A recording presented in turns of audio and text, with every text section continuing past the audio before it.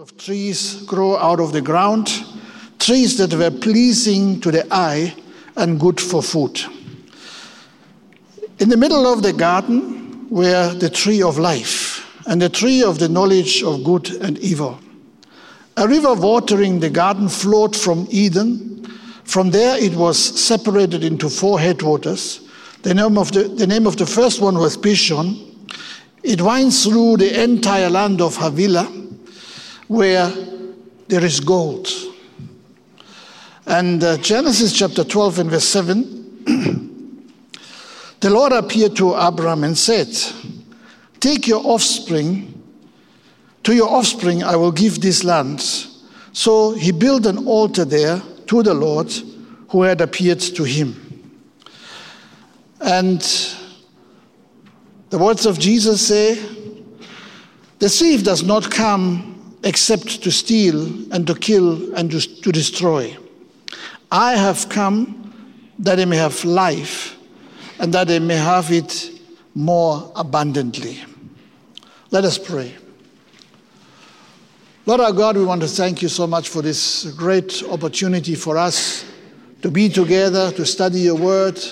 Lord, to be able to understand the vastness of what you have entrusted into our lives, into our hands. Lord, we are so grateful that your word gives us evidence and gives us security, gives us a good foundation, so that whatever we should believe is very clearly demonstrated by what you have said, but what is written in your word. So, Lord Jesus, we pray today that we may be able to catch the words that you give to us for our own personal lives. Lord, that we are not wasting time here in this world, Lord, but that we are investing our lives according to your promise. To you be the glory and the honor in Jesus' name. Amen. Well, what we must understand is that God made provision for us long before we actually arrived. That is taking care. I mean, it's very, very wonderful to realize that somebody is taking good care of your life, even when you're not yet there. I mean, are these not good parents who are taking, a good list of requirements when they know a new baby is being born around the corner? So they will plan for that. They will make sure that when finally the baby is there, everything is ready. Sometimes, of course, we think, let the baby first come and then we'll take care of what is required. But no, actually, we shouldn't do that. And God definitely didn't do that. God definitely took good care. I spoke to one young man a long time ago, and he says, "My wife is sick." And of course, I didn't know at that time that being sick could be heavily pregnant, which of course to me is not a sickness. And so I said, the baby is supposed to be born anytime, and I says, "Okay, did you prepare?" I says, "No, I didn't prepare." And he says, "Why?" He says, "First, I want to see it there. Maybe it's not going to be living, Now, that's not good faith, you understand? Because when you know there is something that God is going to entrust you, you should have faith that really God will release that to you. So if there's a pregnancy in your home or in your wider family, get excited, because God is going to give you a great gift. And don't wait until the child has been born, but prepare. That's what God has done. So let me show you how God has prepared. The Bible tells us that the Lord God planted a garden, and he called it Eden. Okay, we know this is what we also call paradise. And that garden was a very conducive environment, very, very wonderfully created, wonderfully made. An ideal surrounding for man to live in. You see, scientists are looking for places which could be like Earth, and they have been looking for, I don't know, hundreds of years, whether there is something out there that is like Earth. In case Earth is going down, we can run away to. Of course, you can't go to the moon because you will die there. There's no atmosphere, there's no water, there's no nothing. It's not conducive. People have gone to Mars. People have taken pictures of Venus. They have been now sending these spaceships further and further afield. And of course, they have got the telescope out there to try and find out, is there somewhere a planet which is like ours? Well, I don't know. I can't answer you that question. But one thing I know, that God prepared this planet Earth for you and for me as a conducive environment. If we do take care of it, and of course sometimes we have been, as human beings, really losing that dimension that we didn't take good care of it, and that's why, we have got so many strange weathers going on these days. But, Earth is totally unique. There's no other planet like Earth. Okay, it is one amongst billions of stars, billions of, planets or whatever. One out of so many. And that is the place that God prepared for his plan, that particular plan that he had for mankind to unfold. Now, God has many other plans which we may not necessarily be aware of. God may do other things which we, are not told about. Definitely, the Bible tells us that according to Scripture, there are principalities, there are rulers, there are different spheres, not necessarily like ours where we are here in flesh and blood, but spiritual principalities, they are there. We don't know much about them, but we just realize, yes, they are also part of God's world. But for us, what is important is that God has created this wonderful earth, okay, as a wonderful, conducive environment for us to live. And let me show you, how God took care of us. Because number one, God planted a garden, okay? A garden is a place where things grow, isn't it? Where things are prepared to take care of our needs, where things are flourishing. And so God prepared a garden so that we have everything that we require. And interestingly, he didn't only plant the garden, but he also made all kinds of trees grow out of the ground. And the trees that God created have got two functions, okay? Some of them, of course, or many of them have fruits, others have... the Bible tells us here, and there's some seed that are reproducing them, but the Bible tells us here, and the Lord God made all kinds of trees grow out of the ground, trees that were pleasing to the eye and good for food. Okay, before eating, there's something more important. Okay? And that is what is good for the eye. Isn't that powerful? So God didn't only just want to keep you alive, he wanted to give you abundant life. He wanted you to enjoy the creation that God was about to make and to finish. So when God planted a garden, he made it a lush garden with a lot of different colors, green grass and different vegetations. Everything was there. And he did it so that we can enjoy God's creation, okay? There are creatures that have no eyes. For instance, termites, they have no eyes. They don't see what is going on. And yet, they are functioning in their own world. So if you look at them, they are not aware that you're looking at them, okay? But for us, we are made differently. We are made, in a way that we can easily be able to enjoy all the things that God has prepared for us. So isn't that really great? Look here, we have always got some nice fresh flowers here. These are not plastic flowers, by the way. They are real.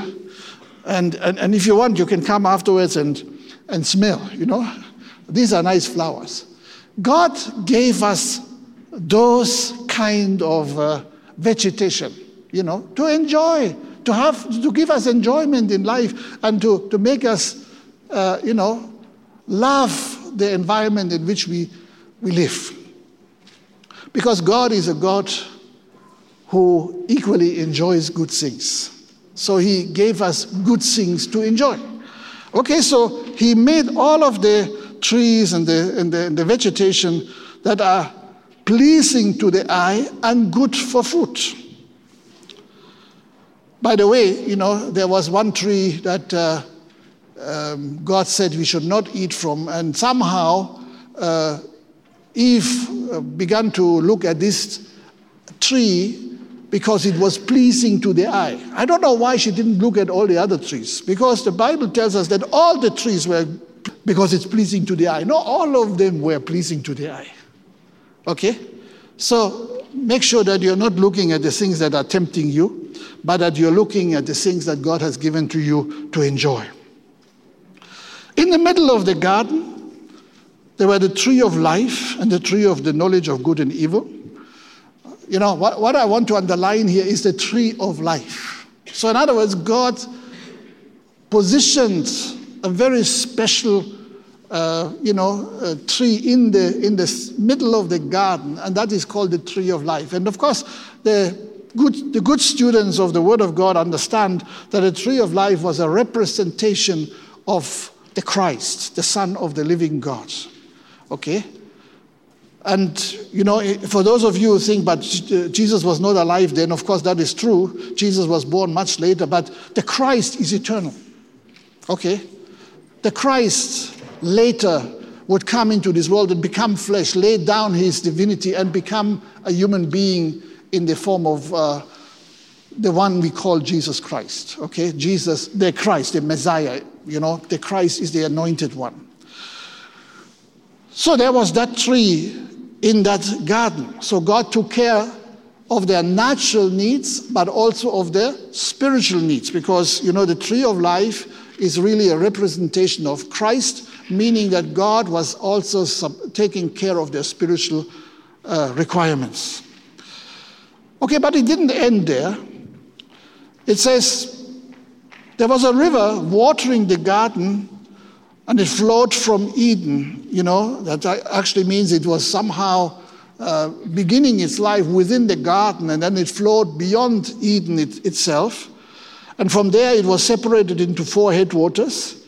The name of the first is the Pishon. It winds through the entire land of Havilah, where there is gold. Of course, there were the other 3 rivers. I don't want to go into all of this. But interestingly, God not only gave us the requirements for our eyes, for our stomachs, but he gave us the requirements for our development. Okay? Gold is one of the minerals that God put into his ground. Okay? And this is not the only one. Okay? Whether God has put all the minerals there that we are digging for today. Okay? Whether it's in Zambia, in Congo, or many other parts of the world, we are a rich nation, because there's so many minerals in the ground of our soil. Isn't that powerful? And God said, okay, I want you to have everything for you to make developments in future, for future inventions. And of course, we know today we have been making use of most of these minerals that are in the ground because God put them there, okay? He put everything there before we were even born. So that's how God cares for all of us. And then finally, when he put man there, he gave him the mandate to be the ruler in the domain that God had created just for him. Okay, must understand that God didn't need that garden. God didn't need the earth for himself. I mean, after all, he's God.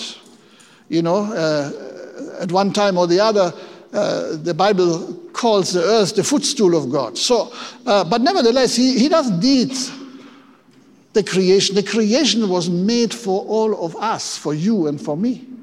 Okay, and that is really a powerful thought. So now God wants us to discern what God created for us. And I want you to really understand, and I'm going to read a number of scriptures just now, how God was giving promises to the people he loves.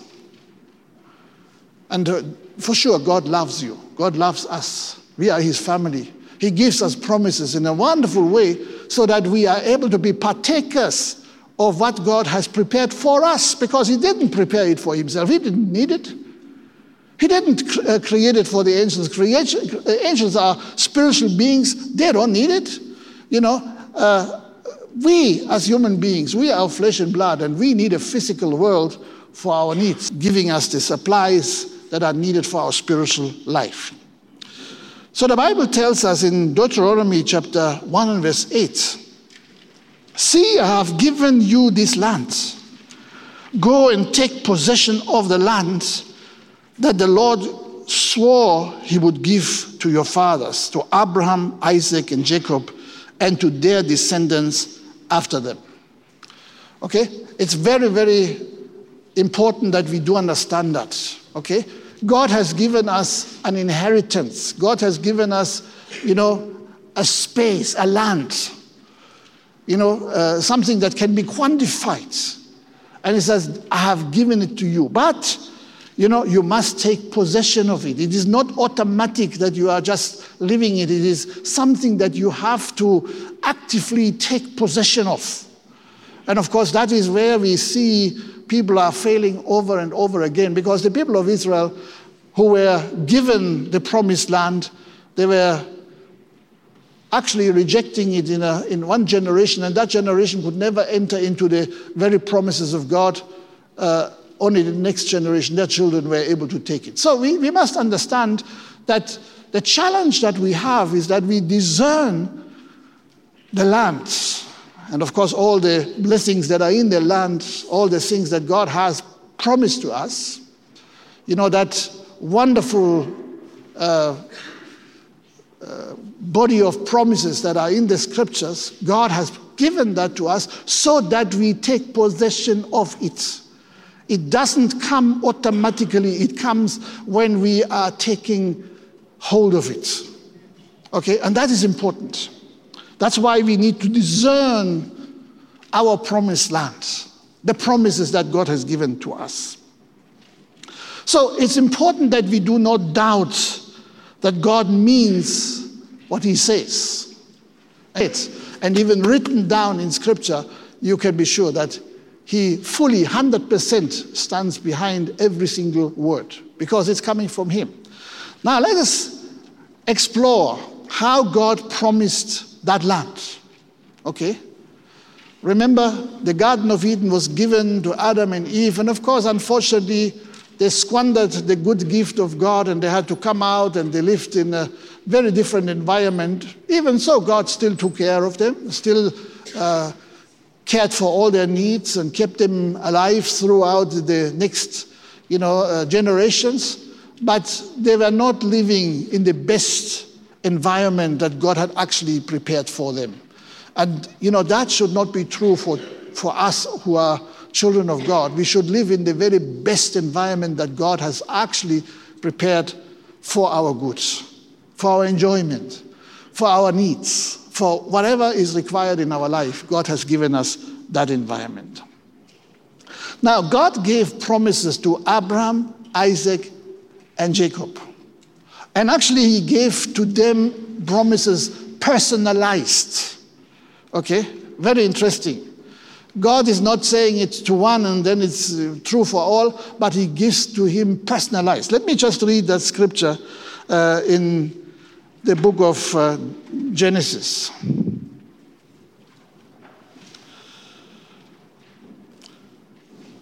Like in the book of Deuteronomy chapter 1 and verse 8, we already read,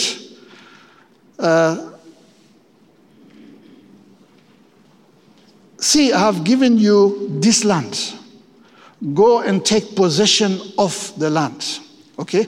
Now in Genesis chapter 15, verse 18, the Bible says, On that day, the Lord made a covenant with Abram and said, to your descendants I give this land, from the river of Egypt to the great river, the Euphrates. Okay, in Genesis chapter 12, verse 7, God said the same thing to Abraham. The Bible says, the Lord appeared to Abraham and said, to your offspring I will give this land. So he built an altar there to the Lord who had appeared to him. So Genesis chapter 12 is where God speaks to Abraham and tells him that he will make him into a great nation, and that all the families of the earth, all the nations of the earth will be blessed through him. And of course that is true, because not only through the word of God that has come through the family of Abraham, but also through Christ, who is the seed of Abraham, we are all blessed. We are who we are today. We are the family of God because of that. So we are all touched, every nation of the earth. But in Genesis chapter 12:7, God promises Abraham that space. He says, this is the land that I will give you. And that's where the term promised land comes from. Okay, because God gives a promise. In chapter 15, God comes back to him again. And he doesn't only make a promise, now he makes a covenant. Okay, today we would say we make a contract. And it's very interesting, God doesn't need a contract, but he wanted to be sure that man understands and is completely certain about God's intention. So God made a covenant with Abraham and says, this is the land that I'm going to give to you and your descendants.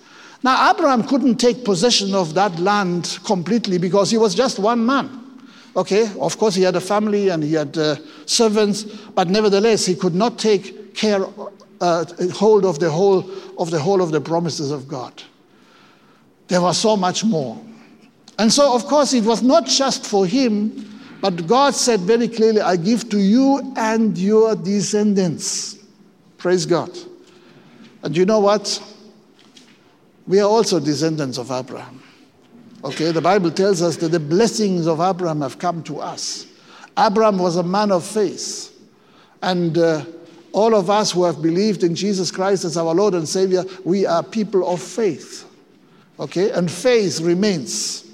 Okay, these three things remain. The Bible tells us in 1 Corinthians 13, that is hope, faith, and love. Okay, so faith is one of the three, very most important things that God highlights. And so by faith, we should take possession of the land. So God promised Abraham, but at the time he was still called Abram, exalted father. But then he made a covenant later with him again. And even as he became Abraham, the father of many nations, he gave him the land that was taking care of those nations, of those many families, the different tribes and so on. So God took care of that in a powerful way. Later on, Abraham had his time on earth, and when his time was finished, his son Isaac was taking over. He was the one who inherited not only, everything that was in the house of Abraham, but he inherited even the promises of God. But again, for God, it was not enough to just make Isaac somehow realize my father got this kind of promise from God, but God gave him that promise personally again. Let me take you to the book of Genesis chapter 26. The Bible says, now there was a famine in the land. Besides the earlier famine of Abraham's time, and Isaac went to Abimelech, the king of the Philistines in Gerar. Now that's a very interesting term. There was a famine in the land. Personal spiritual lives. We are going sometimes through times that are tough. Sometimes you have, seemingly enough of everything, and there are times when there seems to be shortage of everything. Okay, and you can see that we are living in a time when things become expensive, when things become short. The world is in such a situation where, wars are happening and they affect the supply lines and the supply chains of all kinds of different things. And so things become expensive, things become tough. And you find that you go in the shop and the same money that bought you a nice basket full of stuff is now only going to cover the bottom. It's no longer full. That's a reality. So when there is a famine in the land, it's not something new that we are experiencing today. It was there today. But I want you to understand that despite the famine in the land, we are not dependent on the circumstances, we are dependent on God. Amen? And so God said to Isaac, in verse 2, it says, the Lord appeared to Isaac and said, do not go down to Egypt. Live in the land where I will tell you to live. Okay, so in other words, God told Isaac, this is your land. Don't try to run somewhere for greener pastures. A lot of people have gone for greener pastures only to come to realize that the greener pastures were not really much greener. They only looked greener from a distance. Okay? So sometimes we get disappointed because we are trying to go for greener pastures and then they don't work out that way. But then God said to Isaac, do not go down to Egypt. Actually, Abraham did that. Okay? But he told Isaac, for you there is no need to go beyond and try to find your fortunes in Egypt. Because we know Egypt is always the kind of picture that is of you. Verse 3 says, stay in this land for a while, and I will be with you, and I will bless you. For to you and your descendants I will give all these lands, and I will confirm the oath I swore to your father Abraham. Isn't that powerful? So God personalizes, individualizes his promise. The same promise that he gave to Abraham, now he gives to Isaac and says, what I've said to Abraham is also true for you, the son, Isaac. And now listen, verse 12. Genesis chapter 16, verse 12. This is a powerful word. So Isaac planted crops in the land, and the same year reaped 100-fold. Okay? And yet that was in a famine. Do you know? It was famine in the land. But because God said to him, stay in the land and, plant your crops, that's what Isaac did. And in the same year, in the year of famine, he was reaping 100-fold because the Lord blessed him. So the harvest was not because now all of a sudden famine was over. No, it was because the Lord blessed him. Amen. So I want you to understand that even within your famine, God can bless you abundantly in a wonderful way. And this is a powerful message which I take personally encouragement from, and I want to apply it to my own situation as well. Okay? And I want to encourage you to do the same thing, because God sends you this message today to personalize it to you. Okay? Just like God spoke to Abraham, but then again he spoke to Isaac. And he also speaks to us today as we are together and listening to the same word God is speaking to us. Hey, this is powerful.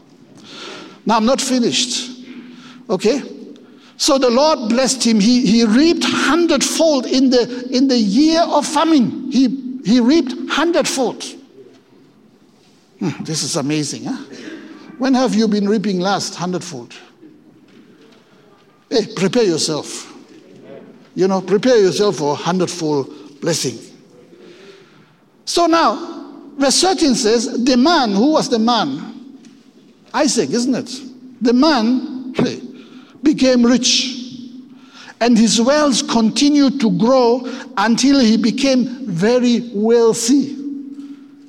So rich and wealthy is not necessarily the same thing. Okay, you can be rich one day and tomorrow it's gone. But when you have wealth, when you're becoming wealthy, you really don't have the worries about the requirements that you need. So he became very wealthy. He had so many flocks and herds and servants that the Philistines envied him. He lived in the same land. The Philistines saw his crop bringing forth a harvest 100-fold, and they themselves did not have that because they had not the same blessings of God. Okay, they saw him grow. They saw him become rich and wealthy. They saw his herds grow and his people, who took care of all of the property becoming more and more. And we can see from the life of Abraham, who was just given the promise, this is your land. Now, Isaac took already one step further because he was now taking care and was taking possession of some of the land. Not of all of it, but of some good portion of the land already. And of course, that's the desire of God. Today we are so many, and we can take care of much more of the land that God has promised to us.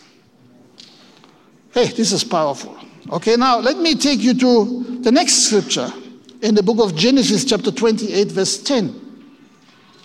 Genesis chapter 28, verse 10. This is now speaking about the life of Jacob. Jacob had just been in trouble with his brother because he got the blessings from his father Isaac when Isaac was an old man and he couldn't see clearly anymore. So Jacob went in, got the blessing as if he was the firstborn son, when actually this blessing was meant to be for first. But of course, I was not interested, and he sold his birthright to Jacob at first. But of course, he still wanted to have the blessing. And then, of course, there were these frictions. And so his mother told him, please, you must leave, otherwise I don't want to lose both of you, because they could have fought or whatever could have happened. So, the Bible says here in Genesis chapter 28, verse 10, meanwhile, Jacob left Beersheba, this is where they were living, where the family of Isaac was living, and traveled towards Haran. At sundown, he arrived at a good place. Everybody say good place. Okay, so God prepares good places for us. Okay, and that good place, when you first look at it, it may not sound so good, because the Bible tells us here, it was a good place to set up camp, and he stopped there for the night. Jacob found a stone to rest his head against and to lay down to sleep. Would you want to have a stone for a pillow? So, it was a good place, but maybe on the other hand, there were certain things which were not so comfortable. But then I believe that stone had another carries another powerful meaning, because, the Bible tells us that Jesus is the rock of ages. And maybe this is the very rock that God put there, for him to put his head on. So it was a supernatural place. That's why it's a good place. Okay? That stone made a difference in his life. So he slept. But of course, he didn't only sleep, he dreamed. And the Bible says here, as he slept, he dreamed of a stairway that reached from the earth up to heaven. And he saw the angels of God going up and down the stairway. Okay, so there was constant movement. Actually, it was a message to Jacob, you are not alone, okay?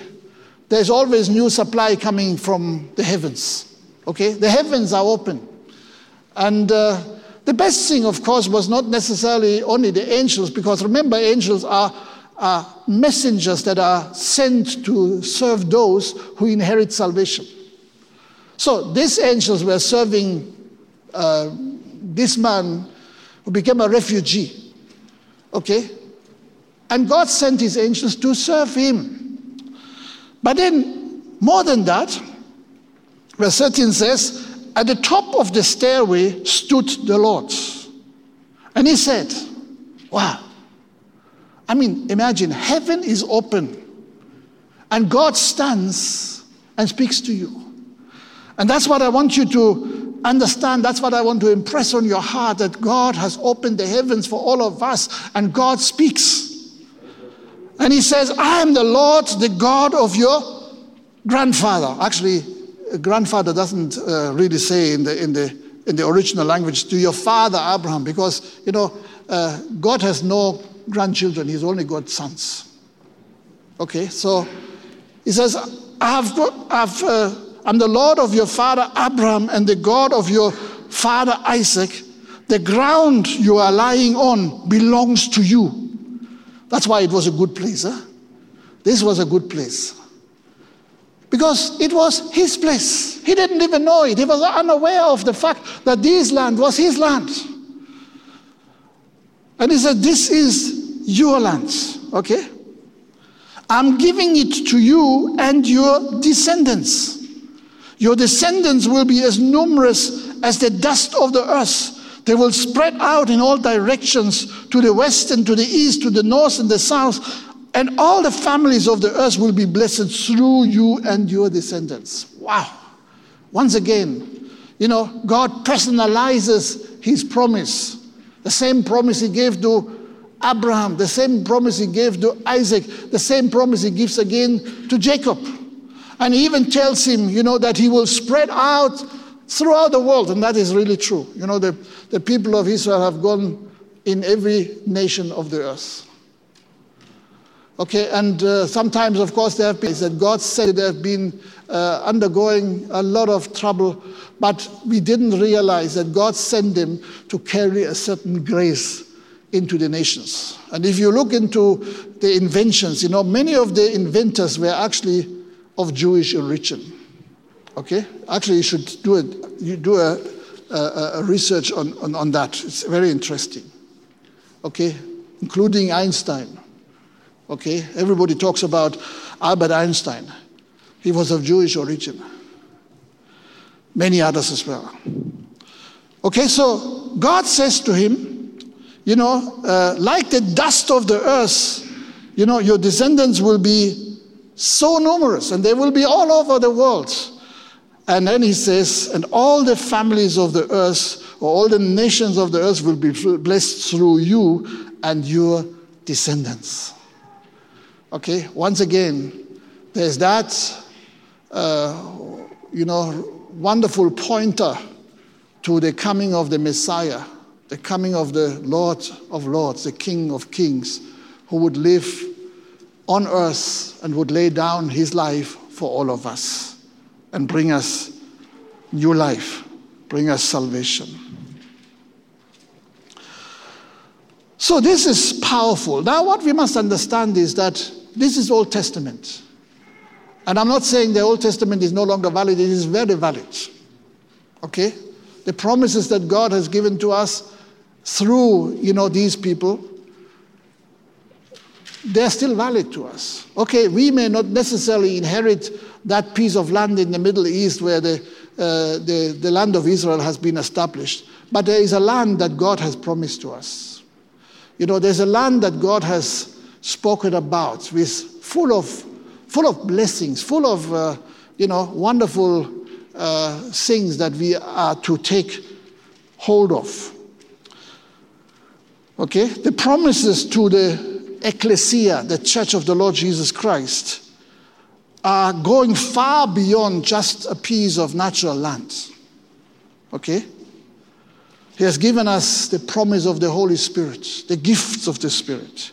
He has promised us a transformed heart. Not a heart of stone, but a heart that is like the heart of God. Okay, he has promised us a new mind, a renewed mind. God has promised us to prosper us in body, soul, and spirit. Praise God. That's true prosperity, okay? Okay, there's nothing wrong with prosperity. There's only everything wrong with prosperity when people are selfish. Okay? But prosperity is God's will for you and for me. Okay? According to body, that means to the natural, to the physical. Soul, that means to your innermost being. And spirit. Okay, that means even in spiritual ways you should prosper. So what we must understand is that Jesus, when he came, took time to solidify the faith of his disciples. Again, he personalized everything that was said in the Old Testament, plus many more things, to the disciples who became apostles. And of course, they were just forerunners of us. They were not unique because they were just bringing the message to us. You understand? The message was given to the disciples. They became apostles, and then they took the message on and on and on. And through the generations, it has reached us today, and we are still recipients of the message of God. Praise the Lord. So God took care of you before you were even born. Okay? God knew you before you were in your mother's womb. And that's why he took care of your requirements, your needs. Okay? And that's what God does. That's why he's God. He's not a human being who can just, maybe take certain actions at a certain time. God has done it even before the foundation of the world. That's amazing. So God wants us to prosper according to body, soul, and spirit in his letters. So Jesus talks about these things. And, we all know Matthew chapter 6, at least we should know, where Jesus told us not to worry, because we can't even add one day to our life. Okay? We don't even know how many hairs we have on our heads. Even if you are bald, you may still have some hairs which you don't see. Okay, but God knows. God knows everything. Because even if you are bald, if you wait for a while, the hairs will come back. Am I right? And God knows how many there are. We don't know, but he knows. Okay, so Jesus told us that he cares for us much more than he even cares for the rest of creation. And then he tells us how he cares for the grass that is so wonderfully dressed, or maybe we could say flowers. Look at these flowers. All of them in wonderful, nice colors. And yet, they're only there for a very, very, very, very, very short season. Okay? You see, now that these flowers are here, and they're here so that you are enjoying them, okay? I hope I'm not blocking the view, okay? So let me go a bit back. Can you see these nice flowers?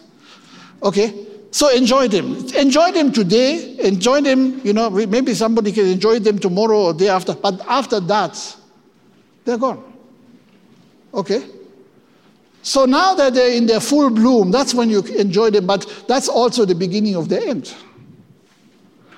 And so God says, if I can be able to take care of the flowers or the grass in the field, and even Solomon was not dressed like one of them, okay, then how much more do I take care of you? Or he uses the example of a bird.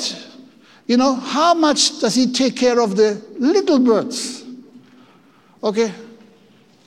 They're not sowing, they're not reaping, but they are living well, and they always have enough. Okay? That's amazing. And God says, if I can do this to the flowers, or to the birds, or to all creatures for that matter, how much will I do it for you who are created after my own image and likeness? This is powerful.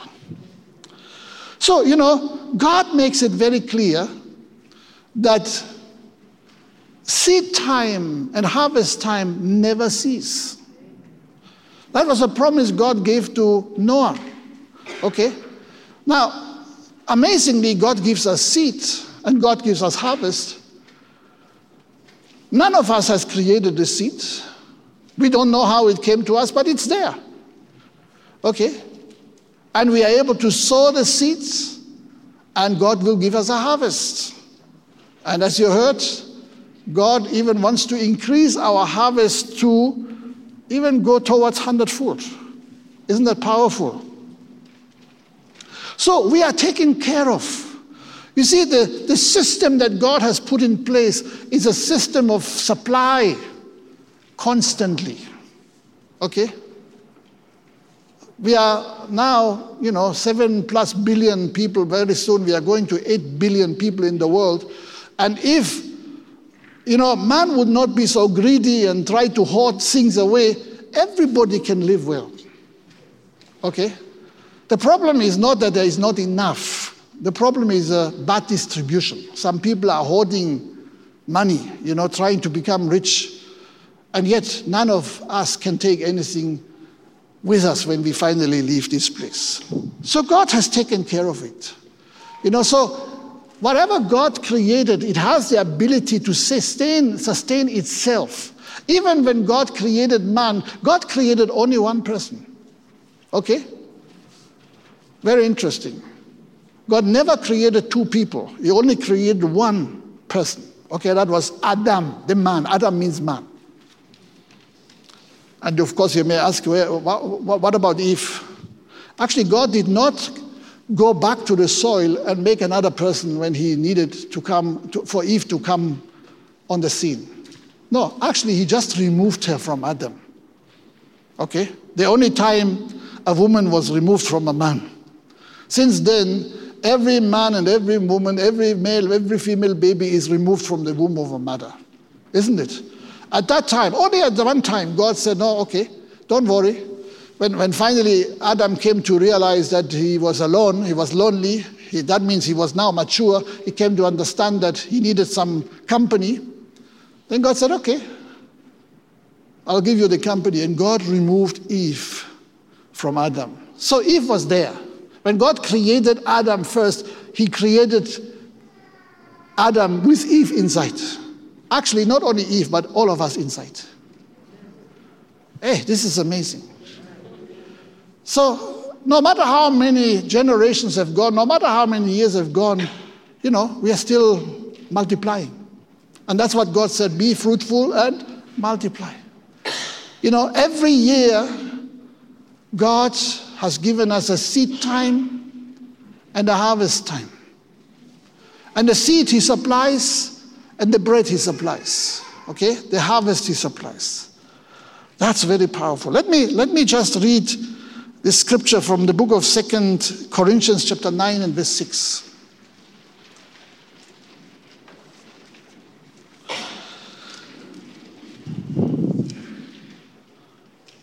Paul is writing to the Corinthians and, of course, to all of us. And he says, remember this. Okay? So if you are to remember this, that means it was said before. So it's not something brand new. It's something that has been taught before, but we easily forget. And he says, remember this. Whoever sows sparingly will reap sparingly. So in other words, God gives you a harvest, but if you don't sow, then no harvest is going to come. Or if you sow little, not much is going to come. Generously will also reap generously. Each man should give what he has decided in his heart to give, not reluctantly or under compulsion. Okay, that's a very, very interesting combination of words. So God says, you should not be reluctant when you give. Okay, so you should give with joy. Okay, if you give reluctantly, your giving is useless. Also, you should not give in under compulsion. This is a very modern fad in the church where people are being forced by the whatever prophets or whoever is pushing them. You must give, you must give. And of course, they're given a lot of promises that, of course, are 99.9% false. You must give, And then, of course, they are promised, put your coin into the vending machine and then down there comes the big prosperity. That's where prosperity is wrong. That's not what prosperity is all about. Okay? So God does not want us to give reluctantly. Okay? If you can't give with all of your heart, please don't give. because that's useless. It will not serve you. It will not bless you at all.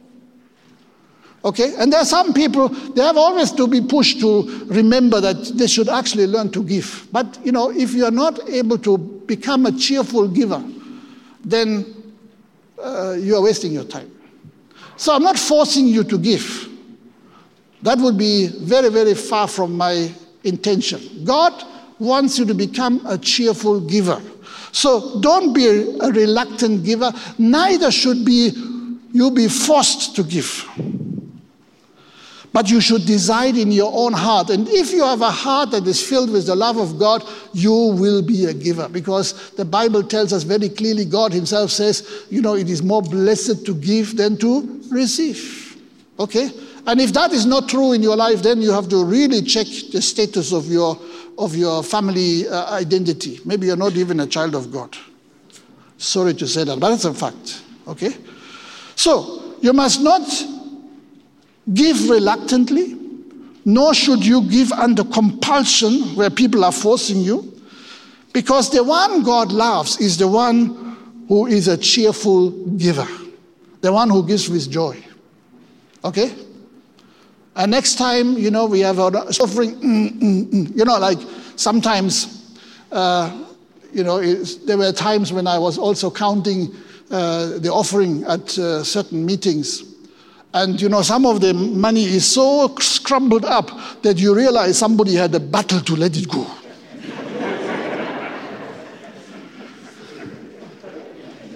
Okay?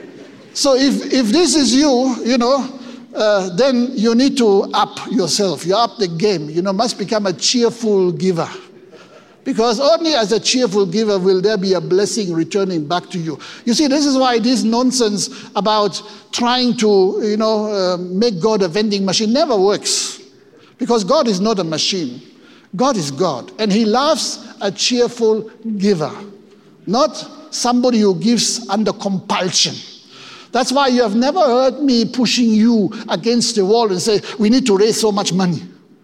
There are churches who bring people from West Africa because they're apparently very good in that, okay, just to raise certain amounts of money. And of course, some of them, they are actually going into contract. When you raise that money for me, then so much percentage is yours. I've never done that, and I will never do that, because it's not according to the Word of God. I'm just teaching you, become a cheerful giver. Listen to your hearts. What God tells you in your heart, that is what you should give.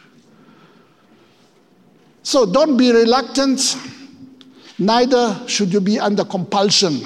That means under force to give. Okay? Very interesting. So, God loves a cheerful giver.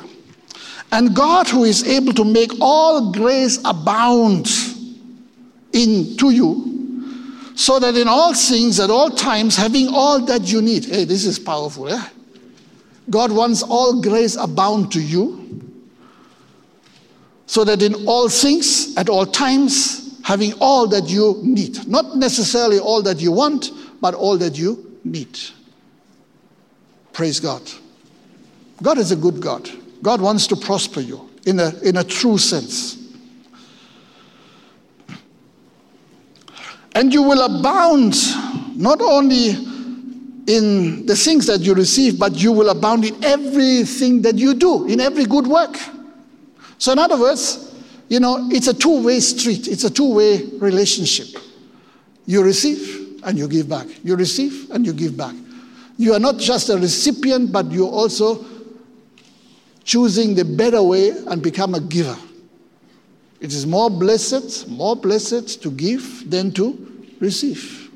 Of course, receiving is very necessary because we are poor. We have been in this world in sin, and God has given us his salvation. God has given us his blessing. God has given us his grace and mercy and truth. All of these things God has given. He has made provision for all of this. But then also we must learn to be givers and prosper in every good work. As it is written, he has scattered abroad his gifts to the poor. His righteousness endures forever. You know, when you receive from God, you receive not only goods, but you receive righteousness. Okay, and that's what we want. And this is what our theme of the year says, that God may come and shower righteousness upon you and me, upon all of us. Amen? He will supply all your needs. And his righteousness will endure forever. Now, verse 10, now he who supplies the seed to the sower, and a sower who has no seed has nothing to do, is without a job. Okay? So God has supplied the seed. That seed is powerful that you put into the ground, but it is God's gift to you. Okay? Maybe you have bought it, yes, but if it was not there, you could not even have bought it. God is the one who supplies seed to the sower. Okay? It's by his grace. Never forget that. So he is supplying seed to the sower and bread for food. He will also supply and increase your store of seed and will enlarge the harvest of your righteousness. Okay, not just general righteousness, but of your righteousness. Okay, so God wants to supply seed for you, increase your store of seeds, and he will enlarge the harvest of your righteousness, and you will be made rich in every way so that you can be generous on every occasion, and through us your generosity will result in thanksgiving to God. Praise the Lord. So that is the reason for true prosperity, that we can be generous. You know, the secret of prosperity is that we seek the kingdom of God first. Okay? A lot of people say, okay, I don't have much to give, you know. Let me see whether I have something left over and then I give to God. And you will find out nothing will be left over. You will never become a giver if you are giving the leftovers. And God doesn't want your leftovers. God wants you to give the first fruit. The first 10% of your tithes should be his, not yours. Okay? And God said, test me in that. Because the people of Israel became unfaithful to the Lord. And God said to them, bring your whole tithes into the storehouse. That's Malachi 3 verse 10. That there may be food in my house. You know, God is watching over his house. He wants to see food in his house. And his house is not a building like this one. His house are the people who are called to serve the Lord. Okay? The family of God. Okay? If I'm not well taken care of, I can't preach the gospel to you. Okay, so take care of the house of God. So bring the whole tithes into the storehouse, that there may be food in my house. Test me in this, says the Lord Almighty, and see if I will not throw open, not just open slowly, but throw open the floodgates of heaven and pour out so much blessing that you will not have enough room for it. Hey, are you ready for such blessings? But there are conditions. Okay? You must discern your land. You must understand what comes first. You must be able to sow the seeds and receive the harvest and then give God what belongs to him first, not at the end. That's what so many of us get wrong all the time. You know, yesterday I was writing on my message out about the story that Jesus talked about, the three servants that the landowner, the master, gave his property to. One he gave 10 talents, another one 5, the other one 2. And then after a long time he came back. And of course they were not the owners, they were the stewards to take care of what God gave them. And when they came back, the first one came, he brought the 5 that he had been originally given, brought it back, but he brought it together with the increase, 100% increase. So he no longer had 5, he had now 10. Okay, he brought it to the Lord. Okay, because after all, he was a steward. It was not his own property. So everything belonged to God. And of course, along the way, he was taken good care of by by the blessings that came with that gift. Then there came the next servant, and he also, got 2 talents, and he had also 100% increase. And interestingly, between the 2, there was no animosity. The one didn't say, it's not fair. Why are you giving 5 and me are only being given 2? No, both of them worked. Both of them concentrated on what God had given them. And that's what every one of us should do. We should concentrate on what God has given to us and utilize it to the best of our abilities. And so he came and he brought it, and 100% increase. 2 plus 2 is 4. Okay? And that talent is meant wealth. Actually, it means like money or whatever supplies. He brought it back to the Lord. And the response of the master was the same. He says, well done, good and faithful servant. You have been faithful over little, I will put you over much. And then it says, come and enter into your master's happiness. So in other words, they are not only people who are able to, see an increase in the supplies, an increase in the blessings, but they are also receiving, the fellowship of the living master, because this is a picture of Christ, so we are going to be with him forever and ever. Okay? Now, one important point I want to give you. Okay? There was the third servant who was a lazy servant. He came back, he brought the 1 talent he was given and that he had hidden in the ground, he brought it back. He had no increase, 0 return. Okay? If you have a company and you also always have 0 returns, close it. Because that is not what a company is there for. You're supposed to make money. You're supposed to have a return, at least 30-fold, 60-fold, 100-fold, whatever the case may be. If you have 0 returns all the time, that's useless. Okay?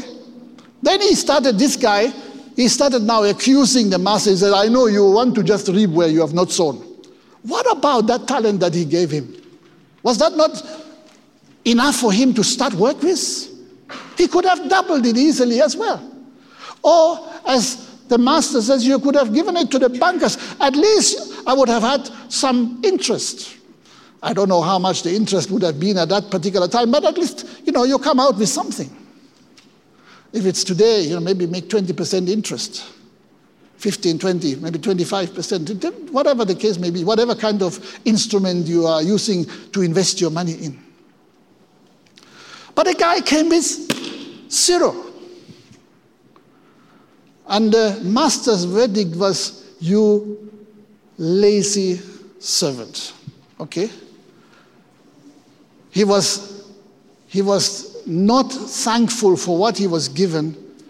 Neither did he use anything that he was given, but he was lazy in what he was, or in how he was treating everything. The first, the second, and the third were given were the master's property, and they brought it back to the master.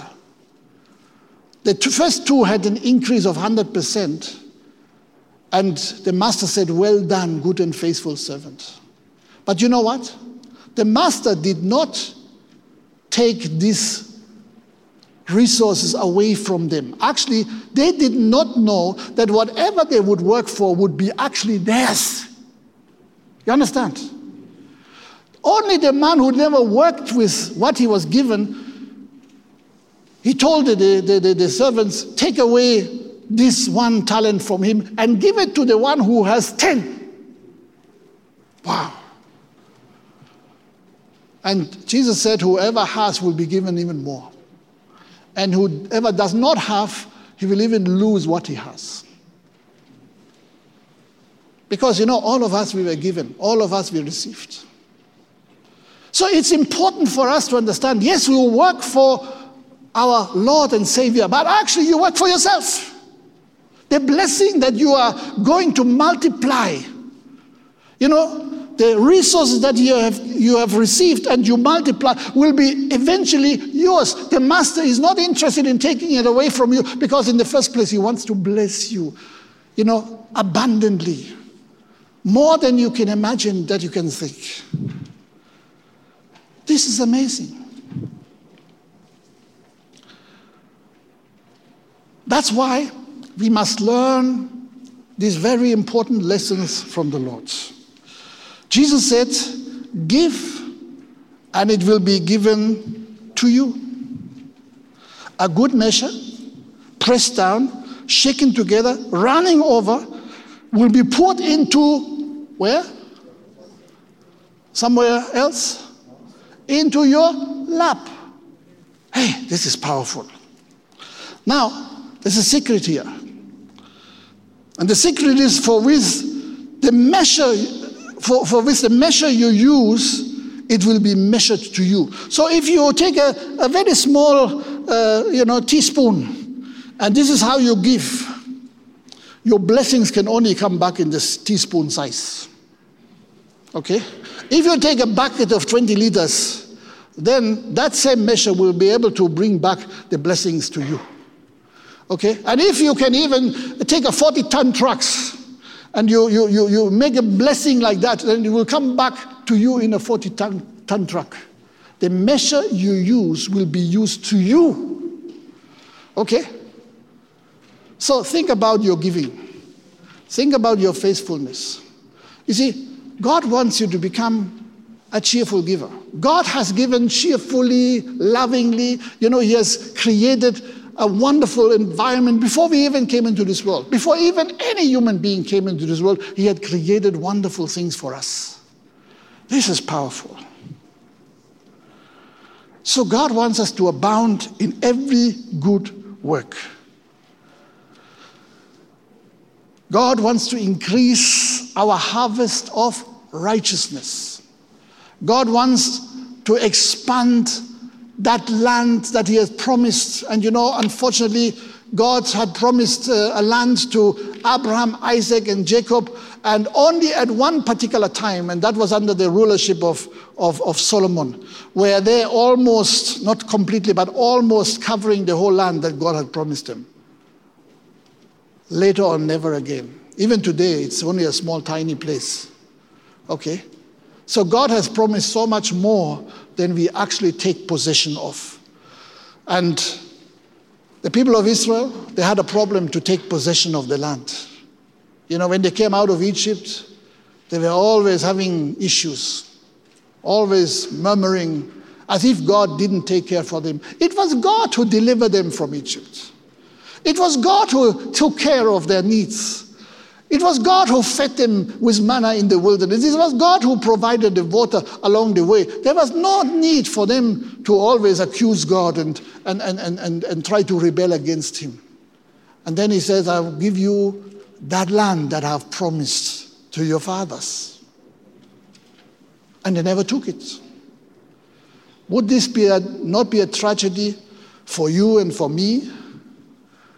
If we now learn about the blessings that God has prepared for us and we don't take hold of them, wouldn't that be a terrible tragedy that we have lived a life never really rising to the level that God had actually wanted us to reach?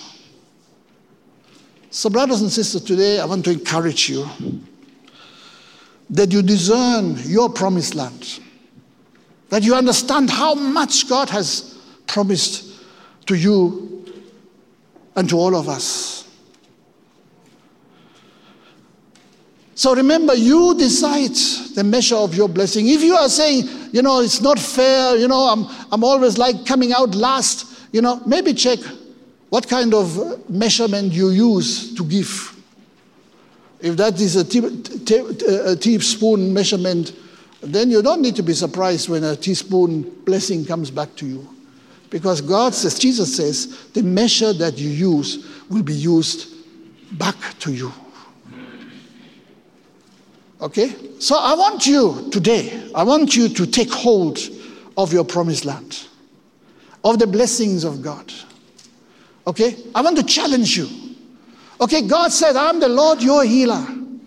If you're sick, have you taken hold of the healing? If you are unable to pay your bills, your house rent or whatever, take hold of the promise of God. He said, I will supply all your needs, all that you need. But you must learn to become a cheerful giver with a good measure, so that the measure that you use will be meaningful for your life. Because if a blessing comes to you in a teaspoon, it may even fall on the ground and you have never even seen it.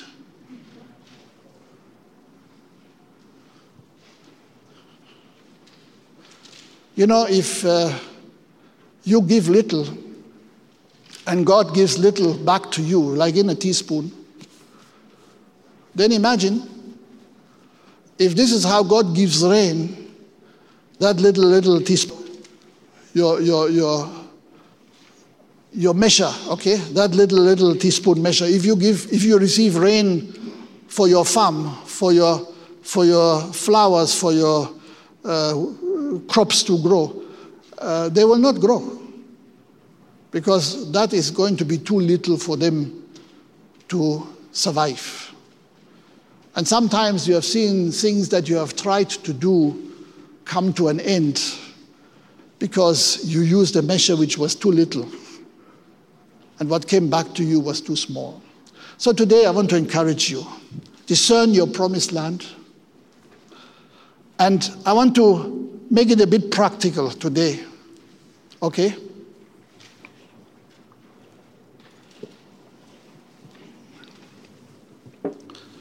I want to encourage you to take a step and say, I have heard what God says. Because these were not my words, these are the words of the Lord. Remember, today God has personalized his word to you. Just like he did personalize his word to Abraham, then to Isaac, then to Jacob, and then to so many others. You can see that time and time again, God has been speaking to individuals. And today, God has individualized his message to you. So the question is, what do you do with this message of God?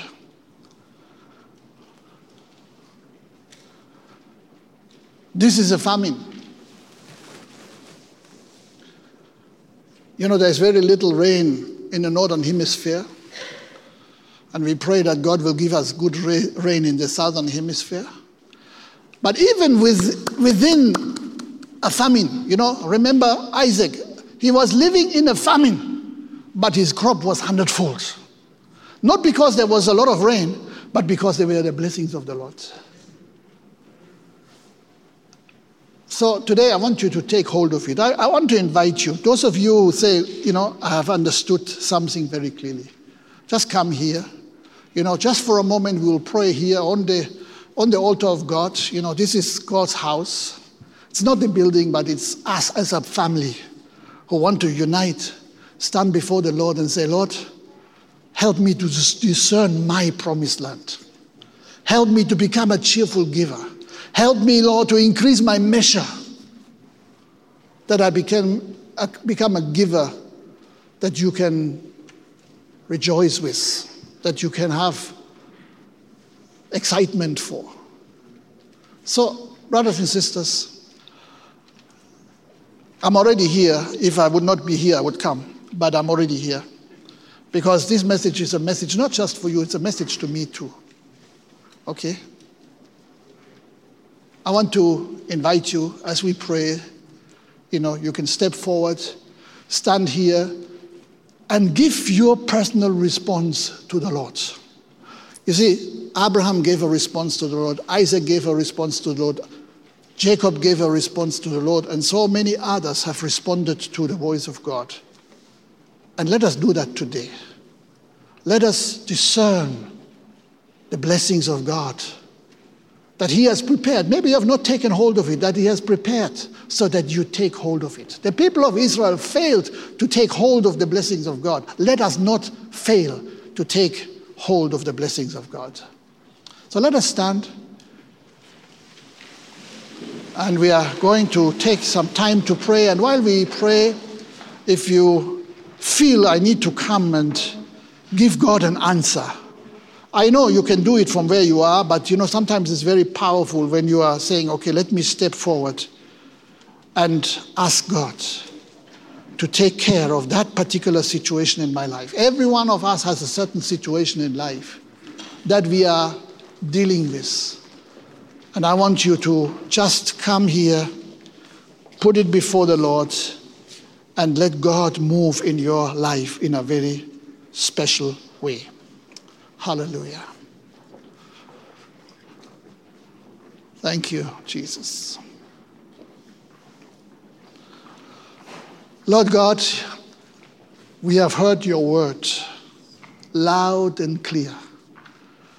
Lord, you have spoken to us individually today, not just to a crowd, but this logos today has become a rhema in our life today, has become a dabah, has become a life, Lord. And I pray, Lord, that as we are standing together here as a congregation, Lord, let that which we have heard become a reality in our life. Lord Jesus, today we are claiming not just a part of that promised land that you have spoken about, but Lord, we want to take hold of those things that you have said. Lord Jesus, like Isaac, so often we go through famine. And I pray, Lord, that you become the source within the famine. Lord, that when we plant our seed, it will not bring a return because there is rain, but because you are giving the blessings upon that seed.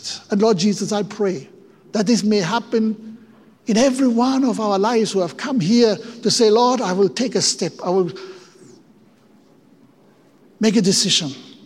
I'm taking hold of the blessings of God Almighty. Thank you, Jesus. Thank you, Jesus, that we are here today, that we are able to hear your voice. Lord, that you are able to point your fingers right there in our hearts where we have not yet been able to overcome, where we're still struggling, Lord. And Lord Jesus, I pray, let us become cheerful givers. Let us become evidence of what you can do in our lives because you love us and because you have given us so many powerful promises. Lord Jesus, we are together here and we are going to step out by faith. And Lord, sight, but by faith. So Jesus, I pray, Lord, that you are allowing the blessings from on high to come upon that which we do in our lives. Lord Jesus, if our measure was too small, help us to increase it. Lord, help us to listen to you in our hearts, that we are really being servants of the living God. Lord, thank you that you have shown to us that whatever we are bringing back as a return, it will be eventually ours. Because you want to gift us. You want to increase the blessings upon our lives. And Lord Jesus, I want to let your blessings flow in everyone who is standing in front here, Lord. Everyone who has come with a particular need, be it in the natural, be it about money, be it about a job, be it about not able to pay certain obligations. Lord, whatever it is, Lord, I pray that you are giving us that return that you have promised. Help us, Lord, not to be stingy anymore, but to be givers who come to you with a cheerful heart. Help us, Lord, to see how much you have already invested into our lives. Lord, how much you have given to us without us knowing. Lord, you made us so rich with gifts and talents and abilities.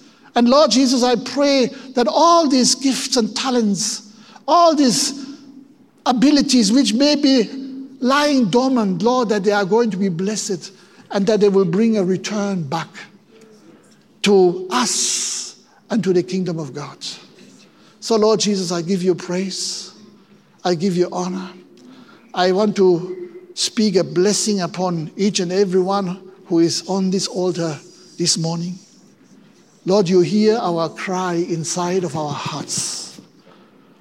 Lord, you know what we are in need of.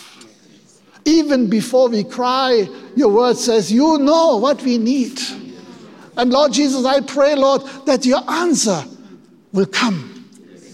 Jesus, your answer will come so that what we need is being taken care of. So Jesus, I bless each and everyone here in front and even everyone behind. Lord, let your blessings come with like streams of living water. Lord Jesus, as we are mentioning that problem that we are facing, in particular in our personal lives, Lord, I pray that you deal with those issues. And Lord, help us that we step out, that we possess the land, that we take care of your blessings. And Lord Jesus, I pray that you help us not to get discouraged, but Lord, to remember your word of promise. Live through the year of famine and walking into a mighty harvest like we have seen in the life of Isaac. Even if there's still famine when we are putting the seed in the ground, Lord, you make the seed grow. You make our faith being rewarded. And Lord, let us hear your voice saying, well done, good and faithful servant. You have been faithful over little, I will put you over much. Enter into the presence of your master. Hallelujah. We thank you, Jesus. So, Lord, I thank you that I can be a channel of blessings right now, to let your blessings flow and proclaim those blessings and those prosperity in the different areas of our life in the true sense. Not the prosperity that we are selfishly using for ourselves, but, Lord, a prosperity that enables us to be generous in the kingdom of God and to the people who are in need. Let your blessings be multiplied. Be multiplied. Be multiplied. Be multiplied over and over and over. Thank you, Jesus. Thank you, Jesus. And everyone say amen. Amen.